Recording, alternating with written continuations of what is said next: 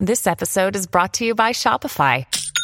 Forget the frustration of picking commerce platforms when you switch your business to Shopify, the global commerce platform that supercharges your selling wherever you sell. With Shopify, you'll harness the same intuitive features, trusted apps, and powerful analytics used by the world's leading brands. Sign up today for your $1 per month trial period at shopify.com/tech, all lowercase. That's shopify.com/tech.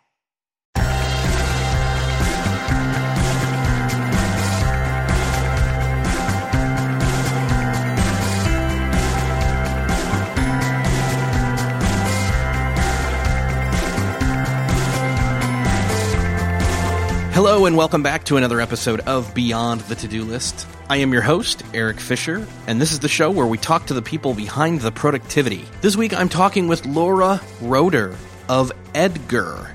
And if you're not familiar with Edgar, it is a social media scheduling tool that does one specific scheduling thing and does it very well. We'll talk about her transition from a designer into a CEO, as well as some of the quote-unquote work-life balance and delegation styles that she has when working with her team and working with her husband even. Before we get into that conversation, I want to say thank you to Aweber for supporting this episode of Beyond the To-Do List. Aweber is a leading email marketing platform for growing businesses and entrepreneurs. Aweber has an awesome online resource landing page for anyone who wants to be a better digital marketer. Even if you don't consider yourself to be a digital marketer, but you work in the digital realm in terms of creating even tangible products like art or writing that you want to get out there and spread the word about, Aweber has free videos and downloadable checklists to help you get the word out about your awesome stuff that you have created. To get to that, you just go to aweber.com/to-do.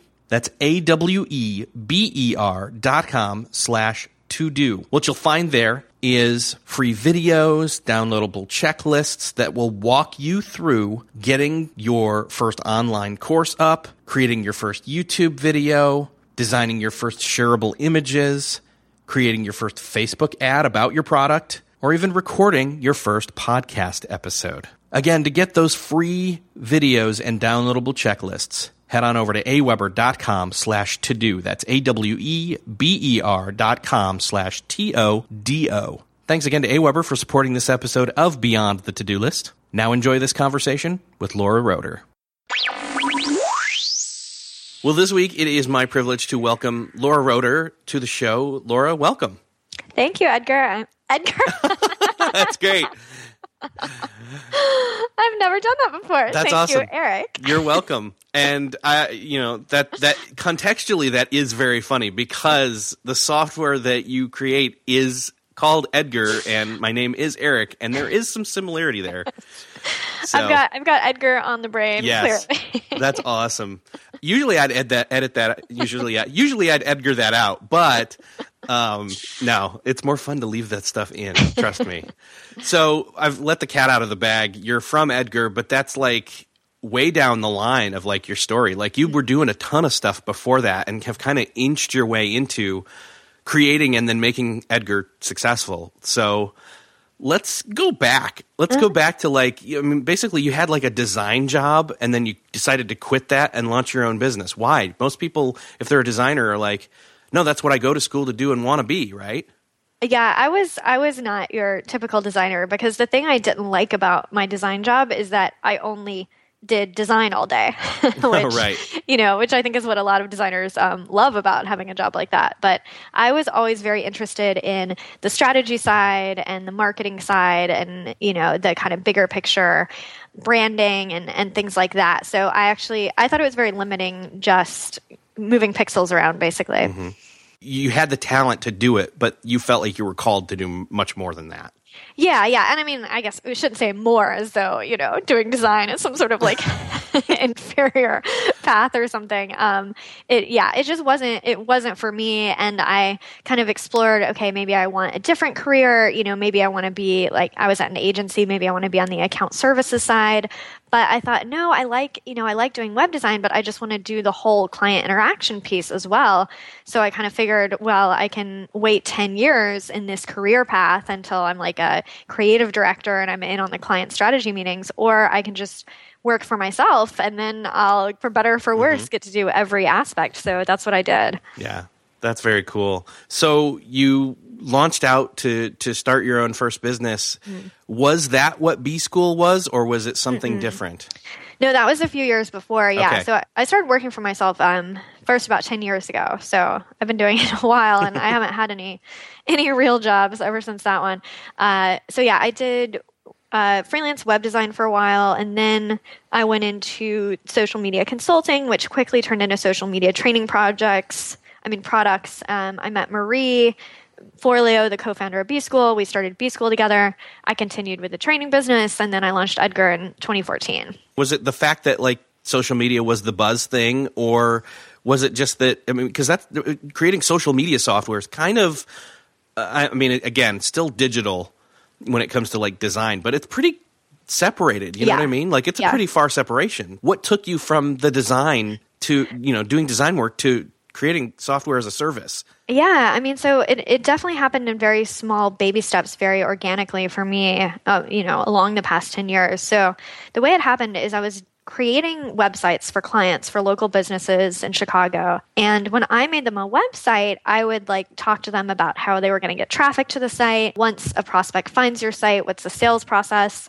going to be? I thought that's just what you did when you made a website. I literally just didn't know, what services people delivered when they made a website. So I just thought, well, I'm making this website. I better make sure that the content's good and that people are finding it and it's search optimized and all that stuff. So basically I was doing online marketing consulting, just learning as I went. And I did this for myself and businesses, but I didn't see that as the service. I saw making the website as the service. The consulting was just sort of, random advice that I gave for free along with making the website. And in 2007, 2008, social media really started to become a thing that a lot of people were asking me about. I've heard you can use Twitter for your business. I've heard you can use Facebook for your business, or when Facebook fan pages first came out, people wanted to know about that. And I just sort of figured those things out, and people kept coming to me, I guess because they'd heard that I knew something about it. And then people started saying to me, you could get paid just for teaching people about social media. And I thought that sounded like a sweet business. Right. I thought that sounded a lot easier than making a website. So I'm like, okay, if people will pay me just to tell them how social media works, sign me up. So I started doing, like I said, consulting, evolved into training, evolved into software. So those were kind of the baby steps that fill up that big gap. At what point did the idea for Edgar pop into your head, and how long from that inception point to launch was the timeline? Over the years, we had developed this social media marketing process that we were using for our own company, the training company. Obviously, we did a lot of social media marketing ourselves. So we had this process. Eric, I wouldn't be surprised if you've done something very similar. Most people doing social at a larger level often have a spreadsheet or a sort of complex set of documents where they have all the different social updates so they can edit them and store them. We had this spreadsheet with all the different categories, the types of updates we would send, and then we'd cycle through the categories, copying and pasting everything to a social media tool. Do you do anything like this? Does any of this? Oh, totally. Yeah. We've kind of evolved to trying to do it less complex like that, but yeah. Yeah. So we were doing this process. It was very complex. We were also teaching people this process, and they were paying to learn it, and they were implementing it in their business, but there was a lot of manual labor involved. And I honestly didn't really understand why the tools didn't do more of it, but I just sort of figured that they couldn't. I thought it wasn't possible because some of the parts, especially storing a library of all your updates in the tool, that just seemed very obvious to me. It seemed weird that I had to store my updates outside of the tool if I wanted to access them again. So I was talking about it with my husband, who's a Ruby on Rails developer, which is how you make web software if you're listening and you're not familiar. And he basically said, I remember he said, I can make that in a week. And I was like, what?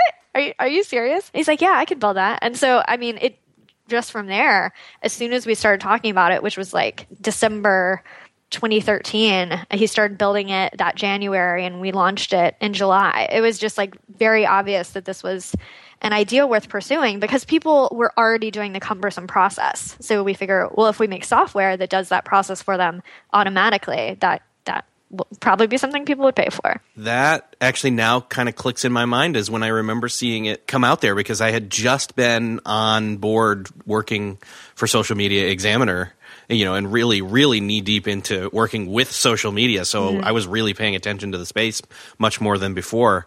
And I remember it coming out about then. So that's really cool. Yeah. Basically, you and your husband built it. You've grown into much more. So from, let's see, summer of 2014 to now, let's say late 2016, in the last 2 years that it's been out there, your team has grown. Yeah. So when we launched it, we had a small team from the training business, maybe like 6 or 7 people that we transitioned over to the software business. Now our team is 17 people.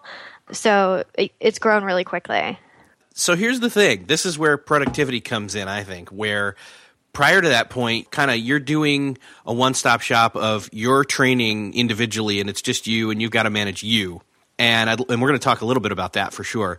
But then you're basically tasked with making sure everybody else, as they come on board, is doing what they're supposed to be doing. I mean, is your team all in one place, or is it spread out? Everyone works from home in North America. So there's the clincher right there, because I do that too. I am part of a team that is spread out like that, and I'm always looking for ways to do better work when I'm by myself standing at my desk here, and then also leading a team. What kind of systems and tools and things, and even share some failures if you have to, of what you've learned and how you are, optimizing these people getting their stuff done, as well as you yourself. We're big on all the communication tools that a lot of online teams use. I mean, we hang out in Slack all day, every day. We're really big on hopping on video chats a lot. Like whenever basically you start to have any kind of back and forth on Slack, it's like usually like, okay, let's get on a video chat, make sure that everyone's on the same page.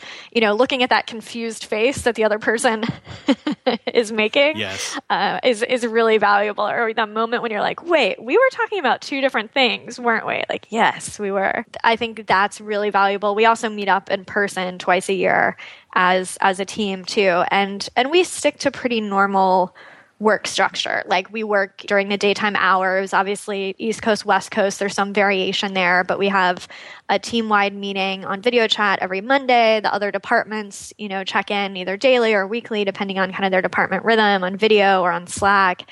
So I think we operate a lot like an in-person company. I think we've actually moved to operating as much as possible like an in-person company while still having those upsides of people working from home and having more flexibility with their schedule. That's cool. Still searching for a great candidate for your company? Don't search, just match with Indeed. Indeed is your matching and hiring platform with over 350 million global monthly visitors, according to Indeed data, and a matching engine that helps you find quality candidates fast. Ditch that busy work. Instead, use Indeed for scheduling, screening, and messaging so you can connect with candidates faster. I wish I had Indeed when I was in the hiring process in roles in the past, because it is a slow, arduous headache of a process to find the right people.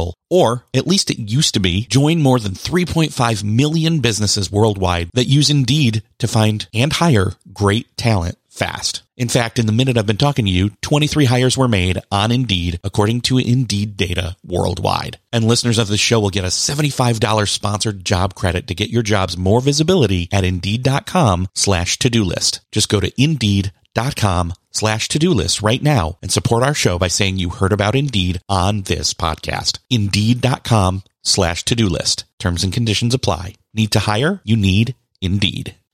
What's something that works so well, it basically feels like magic? For me, I'm thinking air conditioning, noise-canceling headphones, definitely. Meeting-free Fridays? What about selling with Shopify? Shopify is the global commerce platform that helps you sell at every stage of your business. From the launch your own shop stage to the first real store stage, you don't have to just sell your own stuff anymore. With Shopify Collective, you can curate products to sell from brands you love and give your customers more variety and your business more sales. Shopify is your no excuses business partner. Sell without needing to code or design. Just bring your best ideas and Shopify will help you open up shop. Shopify also helps you turn browsers into buyers with the internet's best converting checkout, 36% better on average compared to other leading commerce platforms. And sell more with less effort thanks to Shopify Magic, your AI-powered all-star. Sign up for a $1 per month trial period at shopify.com/beyond. Again, go to shopify.com/beyond now to grow your business no matter what stage you're in. Shopify.com/beyond. Another day is here, and you're ready for it. What to wear? Check. Breakfast, lunch, and dinner? Check. Planning for what's next and how to save for it? That's where Bank of America can help. For your financial to-dos, Bank of America has experts ready to help get you closer to your goals. Get started at one of our local financial centers or 24/7 in our mobile banking app. Find a location near you at bankofamerica.com/talktous. What would you like the power to do? Mobile banking requires downloading the app and is only available for select devices. Message and data rates may apply. Bank of America N.A., member FDIC. What kind of struggles have you seen from going to building and managing a remote team when you never had to manage anyone before? Mm-hmm. Yeah, I mean, luckily it's been gradual for me. But I mean, yeah, when I started working for myself, I had never hired anyone. I had never been anyone's superior in any way. But I think a lot of that honestly was a blessing in disguise because I never had to unlearn bad corporate behavior. And a lot of the ways that I've managed people has always been just respect people, assume that people are doing their best. Our work environment has no drama, no upset. Something I always say to my team is like, we're a social media company. We're not saving people's lives. So, you know, we can't screw anything. Like the worst thing we can screw up as a company is if, you know, the software fails and someone's social media updates don't go out. And that's really bad because that's what they pay us to do. And we make sure that doesn't happen. But like, we don't, you know what I mean? You don't need to be that upset about it. Yeah. One post not going out doesn't keep somebody from getting their medication or some other, yeah.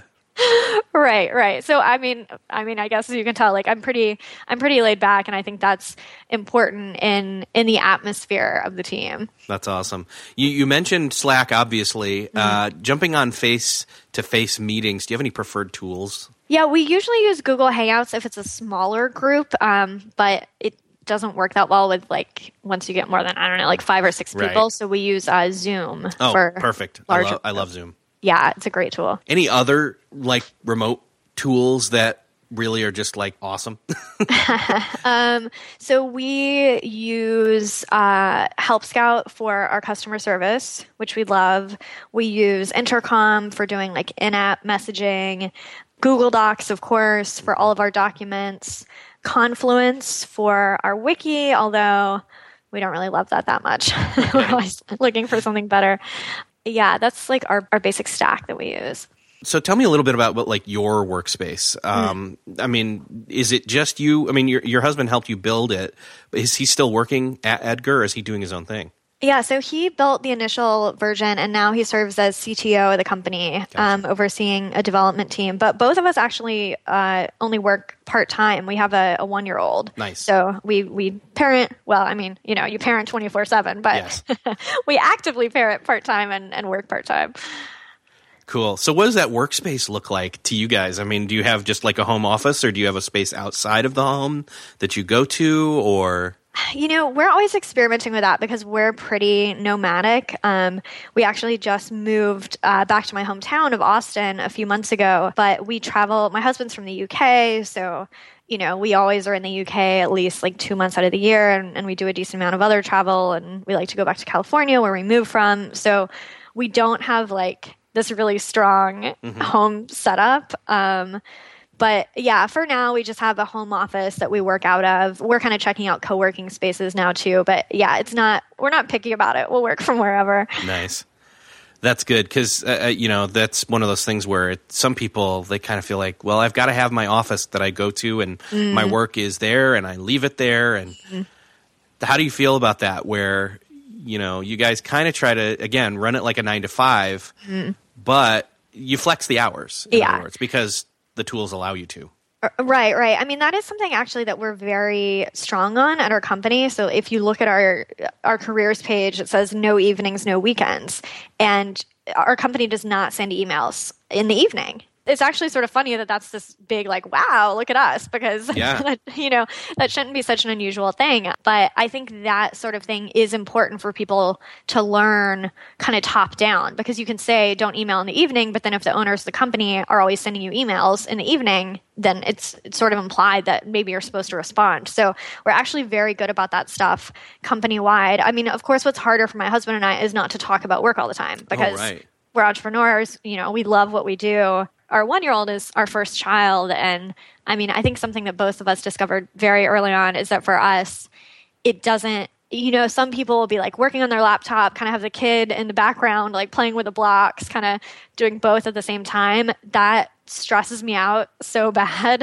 It does not work for me at all. I just find myself like flustered trying to do both things. So he's really helped create some stronger boundaries. And it's forced me to be much more focused with my work time. Because like I said, I only work part-time. So it's like, okay, I have these 4 hours. I better get everything done. And then when I'm with him, I'm not half doing work, because it's just pointless. All you can do is like sort of open an email on your phone and kind of worry about it, but not, you're not able to have the actual conversation right then. So I really try to be focused with my time. Yeah. You'd open your phone and touch your email multiple times, which breaks the rules of Inbox Zero in many, many ways.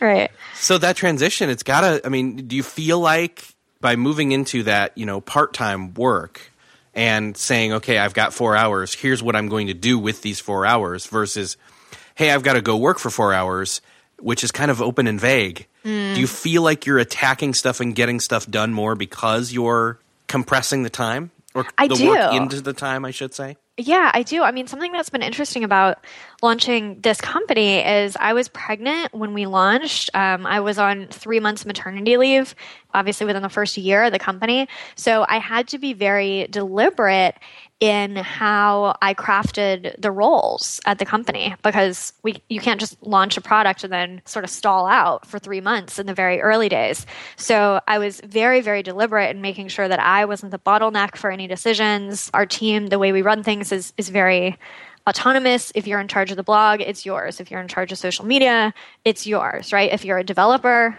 it's yours to create and fix the product. So it actually has been a great constraint into making sure that I really practice some of these ways to, I guess, do management that I believe are effective. What are you delegating out to people, and then what are you not delegating out? Right now, I serve as CEO of the company, and I'm also overseeing marketing, although we're working on replacing me for that now. What does a founder do? What does a CEO do? I feel like I'm still figuring it out. Yeah. And it's something that I talk to other founders about all the time. Like, what do you do all day? Because you read things like setting the vision, and it's like, what does that mean? Like, right. how do you set a vision for 4 hours? So, I mean, what I love to do, and what I'm crafting my work towards more and more, my sort of dream scenario is that I show up at work and I coach and mentor my team. The other day, the person who handles operations and basically HR for the company, she was thinking of ways to get people to use their vacation time, because we always have, like, in December, everyone taking all their vacation that they forgot to use.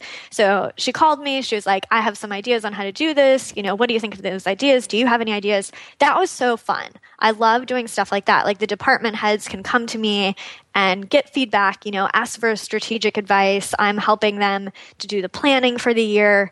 That's really fun work for me.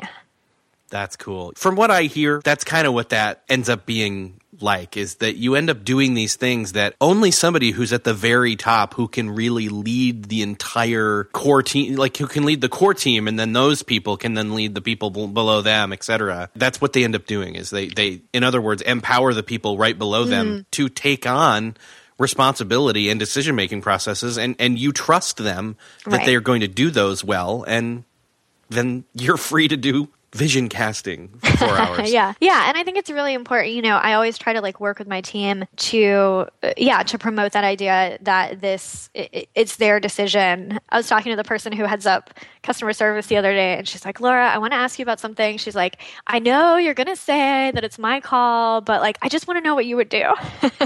Because she's so used to me being like, just, you know, what do you feel? What do you want to do? She's like, just tell me. Just tell me what you would actually do.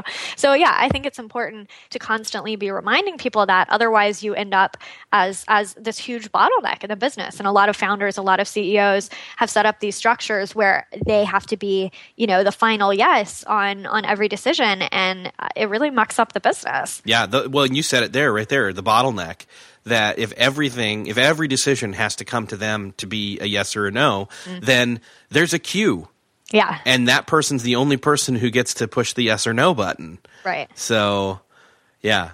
I do admire the fact that the person knew what you were going to say, but still wanted to talk through it with you to learn from you, basically, you know?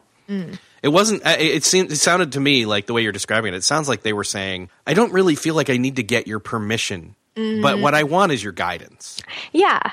And I mean, yes, I think that's a lovely way to phrase it, right? Guidance, not permission. That's really cool. You talked about not sending emails in the evening. Does that apply to the weekend as well? Like your evenings, no weekends with email? Yeah. Wow. And I know you're a huge proponent of something called Inbox Zero, which I love. Our whole team has to do Inbox Zero. Oh, nice.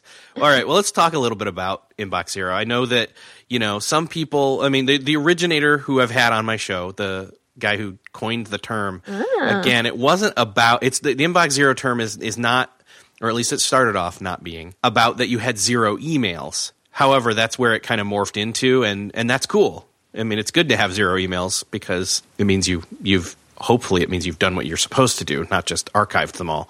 But it's moved into, you know, having zero emails, and I'm not opposed to that. How do we get there, though? Yeah, so I'll put a link. I wrote an article about this a few years ago. We'll definitely put it in the show notes. But basically, the whole idea of Inbox Zero is that you are ensuring that nothing's been forgotten and no balls have been dropped because stuff is just sitting, you know, buried down in your inbox, because you know that you're missing communication if you have this giant inbox, right? Because something's in there. Yes. Emails are sitting in there. So yeah, the way that you get to Inbox Zero is you have to take action on each email, which is why it's so intimidating for people. So that means, you know, that you are storing the information somewhere relevant, that you're answering the question with the decision, that you're choosing not to answer the email, which is another huge one that people have a really hard time with, especially if you blog and you put yourself out there in a more public way. You'll get a good amount of people just sort of like saying hi or asking you questions. You do not have to respond to those. As evil as it may sound, you might just not have time to do that. I always find the hardest emails for me to clear from Inbox Zero are like emails from friends where they've written me this really nice email about their life, and I feel like I have to write back this really long, nice email about my life, and then it just sits there, which is really dumb because I should just send them an email being like, "It's so good to hear from you, cool," and like that would be fine. Yeah, so not letting any balls drop and not having anything in there. I mean, the whole idea is, and I alluded to this earlier, is the touch it once idea, where you don't look at it and decide, oh, I don't know what to do with this, and then leave it in your inbox because it takes up your like mental RAM, you know? When you do it over and over and over again. Right, yes. One of them is probably not a big idea, not a bad idea. Like I like to triage, if you're familiar with the term, whereas I'll scan my entire, because I've had hopefully not that many emails come in from the last time I was in there at a scheduled time. Hopefully what I can do is just scan and say, okay, of these, hopefully like 10 at most emails, are any of these ones that I don't need to do anything about, and can I just swipe those away immediately and get it down to 7, 5, 3, whatever. And then at the 3, if I really do have to look and see what each of those are first before deciding what I need to do with them, because an action is required, I should say. Yeah, then I'm kind of like, okay, well, let me hit reply. This is why I love Gmail's send and archive or something like Boomerang for Gmail or one of the other things where I love Boomerang. Yeah, because then it's like, okay, one, I can send something back to them and get get more information because I don't have enough to make my own decision yet. But then two, I can get it out of my inbox at the same time. Right. And another little email tip, so what I do is I have two totally separate, I have like a personal email and a work email, and I don't put them on the same account. So, you can have like your Gmail and you can have them all coming into the same inbox. I don't do that. They're on two totally different inboxes. And my work email has zero fluff. It has no subscriptions, to any newsletters. I don't publish that email publicly anywhere. So it doesn't have any like random people emailing me. I get salespeople that find it, but those are just archived immediately. And too bad for them. You don't mark them for spam? I should mark all of them spam. And then I have my personal inbox, and that one is a hot mess. That's where I do, all your online shopping notifications, any newsletters I want to sign up for. And I just don't look at that one, honestly. Yeah. Like, it's a hot mess. It's fine. It doesn't need to be cleared out. I can just hit archive everything so often. If a friend emails me on there, I just forward it to my work email so it'll actually get dealt with. And that works really well for me, so that like the email that I'm working with at work during the day doesn't just have, these random newsletters and random fluff in it. That's good. And that also then is a good way to keep that separation of, hey, I'm not working right now, so I'm not going to open the work email app. I'm going to open my personal. Right, exactly. And also at work, you're not distracted with like, ooh, my thing shipped from Amazon. Like, I was going to look at the other thing too. I'll just go over there.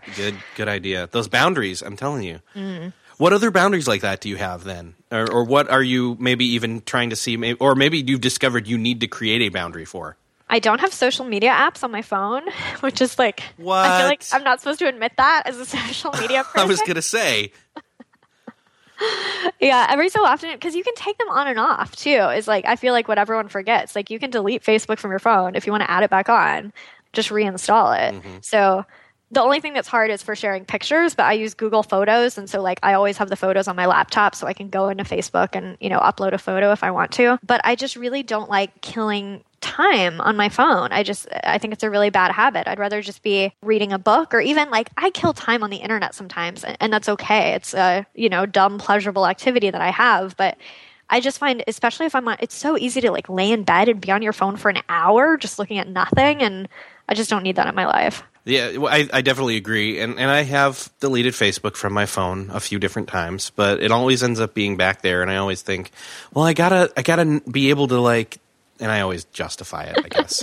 So that actually is a really cool tip. I hadn't even thought about the Google Photos idea, that you could be out and about doing the photos and have them then automatically syncing to a desktop where then you would sit down with purpose to do a social media update. Right. Because, I like to post pictures of my son on my personal Facebook, but then I'm doing that deliberately instead of just killing time. Yeah. What about the future? I know that, you guys are doing lots of great stuff at Edgar. What kind of other, goals do you have in mind? Or I know that you also like to reverse engineer your goals. What does that process look like? Yeah, so reverse engineering your goals means picking an outcome that you want and then basically guessing what it might take to get there and breaking down your smaller goals like that. So, and a lot of it is doing the math, which I think a lot of people don't really do. So I'll share one of our goals at Edgar. We have a big goal to get to 5 million annual revenue this year. So it's a pretty big jump. So instead of just being like, okay, well, we're going to try really hard this year, have at it, guys. Do better this year. Right. We look at, okay, if we want 5 million revenue, how many customers is that? And then, okay, how many leads do we need to get a customer? What's our churn? How many customers do we lose every month? So then you have these real numbers of, okay, to achieve this goal, we're going to need to get this many new customers every day, and we need to decrease our churn rate by this amount. And then you have these much more concrete action items to take. And I mean, you can do that obviously with things in your personal life as well. I mean, fitness is a really obvious example, right? Instead of your goal being lose 10 pounds, it's like, okay, well, that's the eventual outcome. But to break that down, I'm going to, start by taking a walk every day, or I'm going to stop eating dessert for the next week, or whatever it is, the things that you think might lead to that eventual outcome. That makes sense. I like that. I love that the idea that you're, quote unquote, the way you're saying, do the math. Because a lot of us, we don't do the math, and we don't like math, first of all. And it's not like you're talking literal math, although it can very much involve it. But that idea of really looking at where it is you're wanting to go, or what it is you're wanting to do in the short term or even long term, but then reverse engineering that and saying, what does it take to make more money? We're going to make more money this year, or we're going to work harder. But yeah, to actually say, to have broken it down like you did, I really like that. Well, and a lot of people don't really take the time to look at what's realistic. Like, yeah, maybe you have a goal, you have 1,000 social media followers and you want to get to 2,000. But how long did it take you to get to that 1,000? A lot of people don't really bother to look. Maybe you're going to hit your goal without doing anything different, because that's the pace you've been on already. But it also brings up this point, which it sounds so obvious, but it's so easy to miss, that if you want a different outcome, you need to do something differently. If you keep doing the same actions, you'll continue on the same trajectory. So if you're already getting more customers, you will continue to get more, but at the same rate. So if you want to double the amount of customers you get this month over last month, you can't just do the same stuff that you did last month. You're going to get the same amount of customers. Yeah. I mean, you'll grow, and there is kind of a, eventual, I don't know if I'd call it a tipping point per se, because you've got built-in, aggregated momentum from month over month or year over year. But yeah, you're still talking about ways to play addition instead of what you're talking about with goals, which is like multiplication. Right. You can have a business or whatever those goals are in your life that do just, I eventually want to have 1,000 customers and I will get there doing what I do now. Cool. I mean, there's certainly nothing wrong with that. You've made your plan and you're following it. It's just, I think people are often, it's like you hear the dream big, and then people are like, okay, I'm going to do it. I'm going to dream big. But then it never gets back to okay, but what am I going to do differently every single day to make this big dream happen? Are there any other big goals or things you've broken down recently or you're wanting to aim for? Something sort of interesting with Edgar is I think a big part of our success has been that we've been so focused on solving this one problem really well. So there's a lot of things that you do in social media that our tool doesn't do. We're not a listening tool. We're not a tool to find influencers. We're not a tool to provide customer service. And we've done that very deliberately and been very focused on, we're the best tool for content marketers. We're the best tool to recycle your content. So a lot of the improvements that we make at Edgar are things like, in the past year, we totally redid how our calendar displays. So that's much better. We actually redid a lot of the back end so that your queue builds faster, which is a very boring thing to talk about, but actually has a big impact on the experience of the customer. So I think our announcements often aren't that exciting, yes. But that's how you make a really solid product. Well, so let's get into that a little bit here, kind of in the downward turn towards the end of our time. Let's talk specifically about that issue that Edgar solves and how it solves it so well. I mean, the way I would put the issue that Edgar solves, bottom line, is all of you out there listening who spend so much time creating a podcast, creating a blog post, you send it out once. The first time you write it, maybe you send it out a few times that first week and then never again. And it just dies on the vine. And all the people who haven't seen it, who are following you, don't get a chance to see it. That's the problem that Edgar solves. This is not a new issue where there's been other tools out there that people have loved and then some have very vocally, I guess, the people that I know at least, have switched over to Edgar for a very specific reason. And I think that has to do with kind of your I don't know what's the proper term for it, but your upload and editing. Yes, yeah, that and your hopper, where you hold everything and bring it back up again. Not to mention the calendar. Right. So the way that we solve that problem at Edgar is you store all of your updates in a categorized library, and then Edgar handles refilling your queue from your updates. So with other tools, your queue always runs out, or you're scheduling each post manually, and then after those are done, you have to go back through and schedule them all manually again. Where Edgar is really different is you load up, for example, all of your old blog posts, and then you tell Edgar, send out one of my blog posts Monday, Wednesday, Friday in the evenings, and then Edgar pulls through and just cycles through them over and over again. You can also upload from a spreadsheet, you can upload from RSS, you can do bulk editing, all that good stuff. But so instead of you having to go in, go through your list, go through your spreadsheet, resubmit it over and over again, Edgar does that work for you. Yeah. So the idea being that, like, for example, say I know that there's a peak time that, or even an off-peak time, I guess, really doesn't matter. Specific time, daily or even different times a day, weekly, whatever, where that's a time where I want to say, hey, go follow me on such and such account. I'm doing cool stuff over there. The new one everybody's doing is Snapchat these days. Or this is a place where, say, I've got 100+ episodes of a podcast.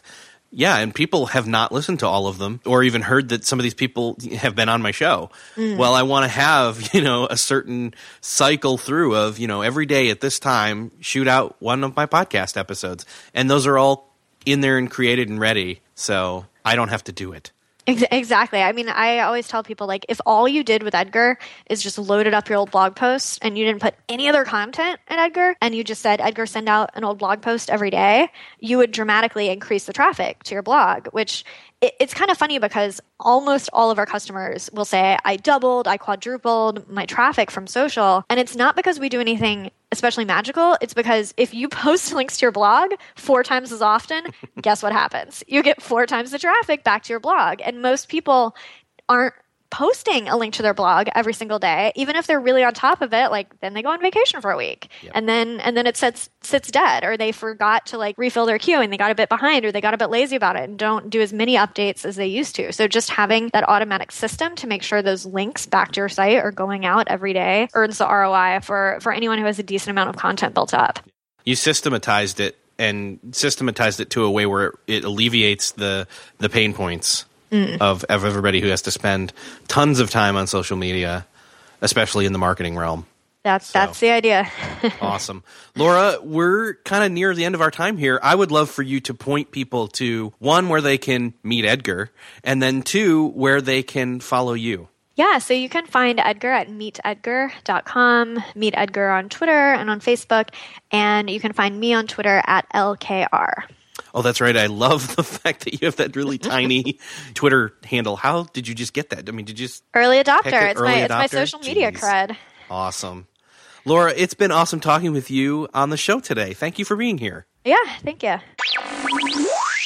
I know I have a few takeaways from this episode in terms of deleting social media from my phone. I know that there have been times where that has been the thing I've had to do in order to have greater focus in terms of just limiting, having boundaries, not giving myself the option to, quote, kill time on my phone. If I'm going to kill time, why don't I kill time doing something productive like reading a book? There's nothing wrong or non-productive about connecting with people with intention at times that you should, and even in margin time in between, if you're standing in a line, it's nothing wrong with that. Trust me. However, it can easily become addictive and suck all your time. So that was kind of my main takeaway. I'm curious as to see what yours would be. You can leave it there in the comments at beyondthetodolist.com/151. You can also go grab Aweber's free videos and downloadable checklists by going to aweber.com/todo. Again, those free videos and downloadable checklists are going to help you quickly launch the important things to market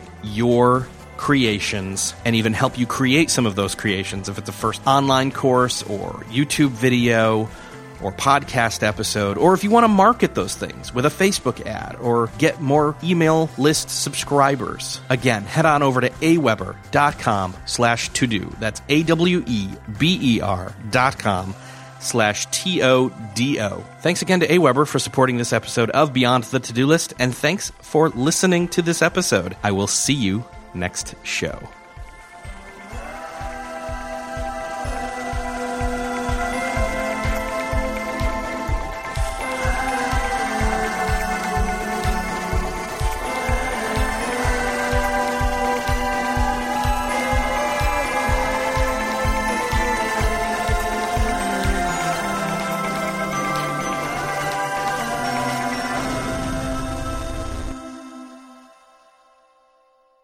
Beyond the To-Do List is a proud member of the Noodle Mix Network. Find more of our award-winning and award-nominated podcasts to make you think, laugh, and succeed at noodle.mx.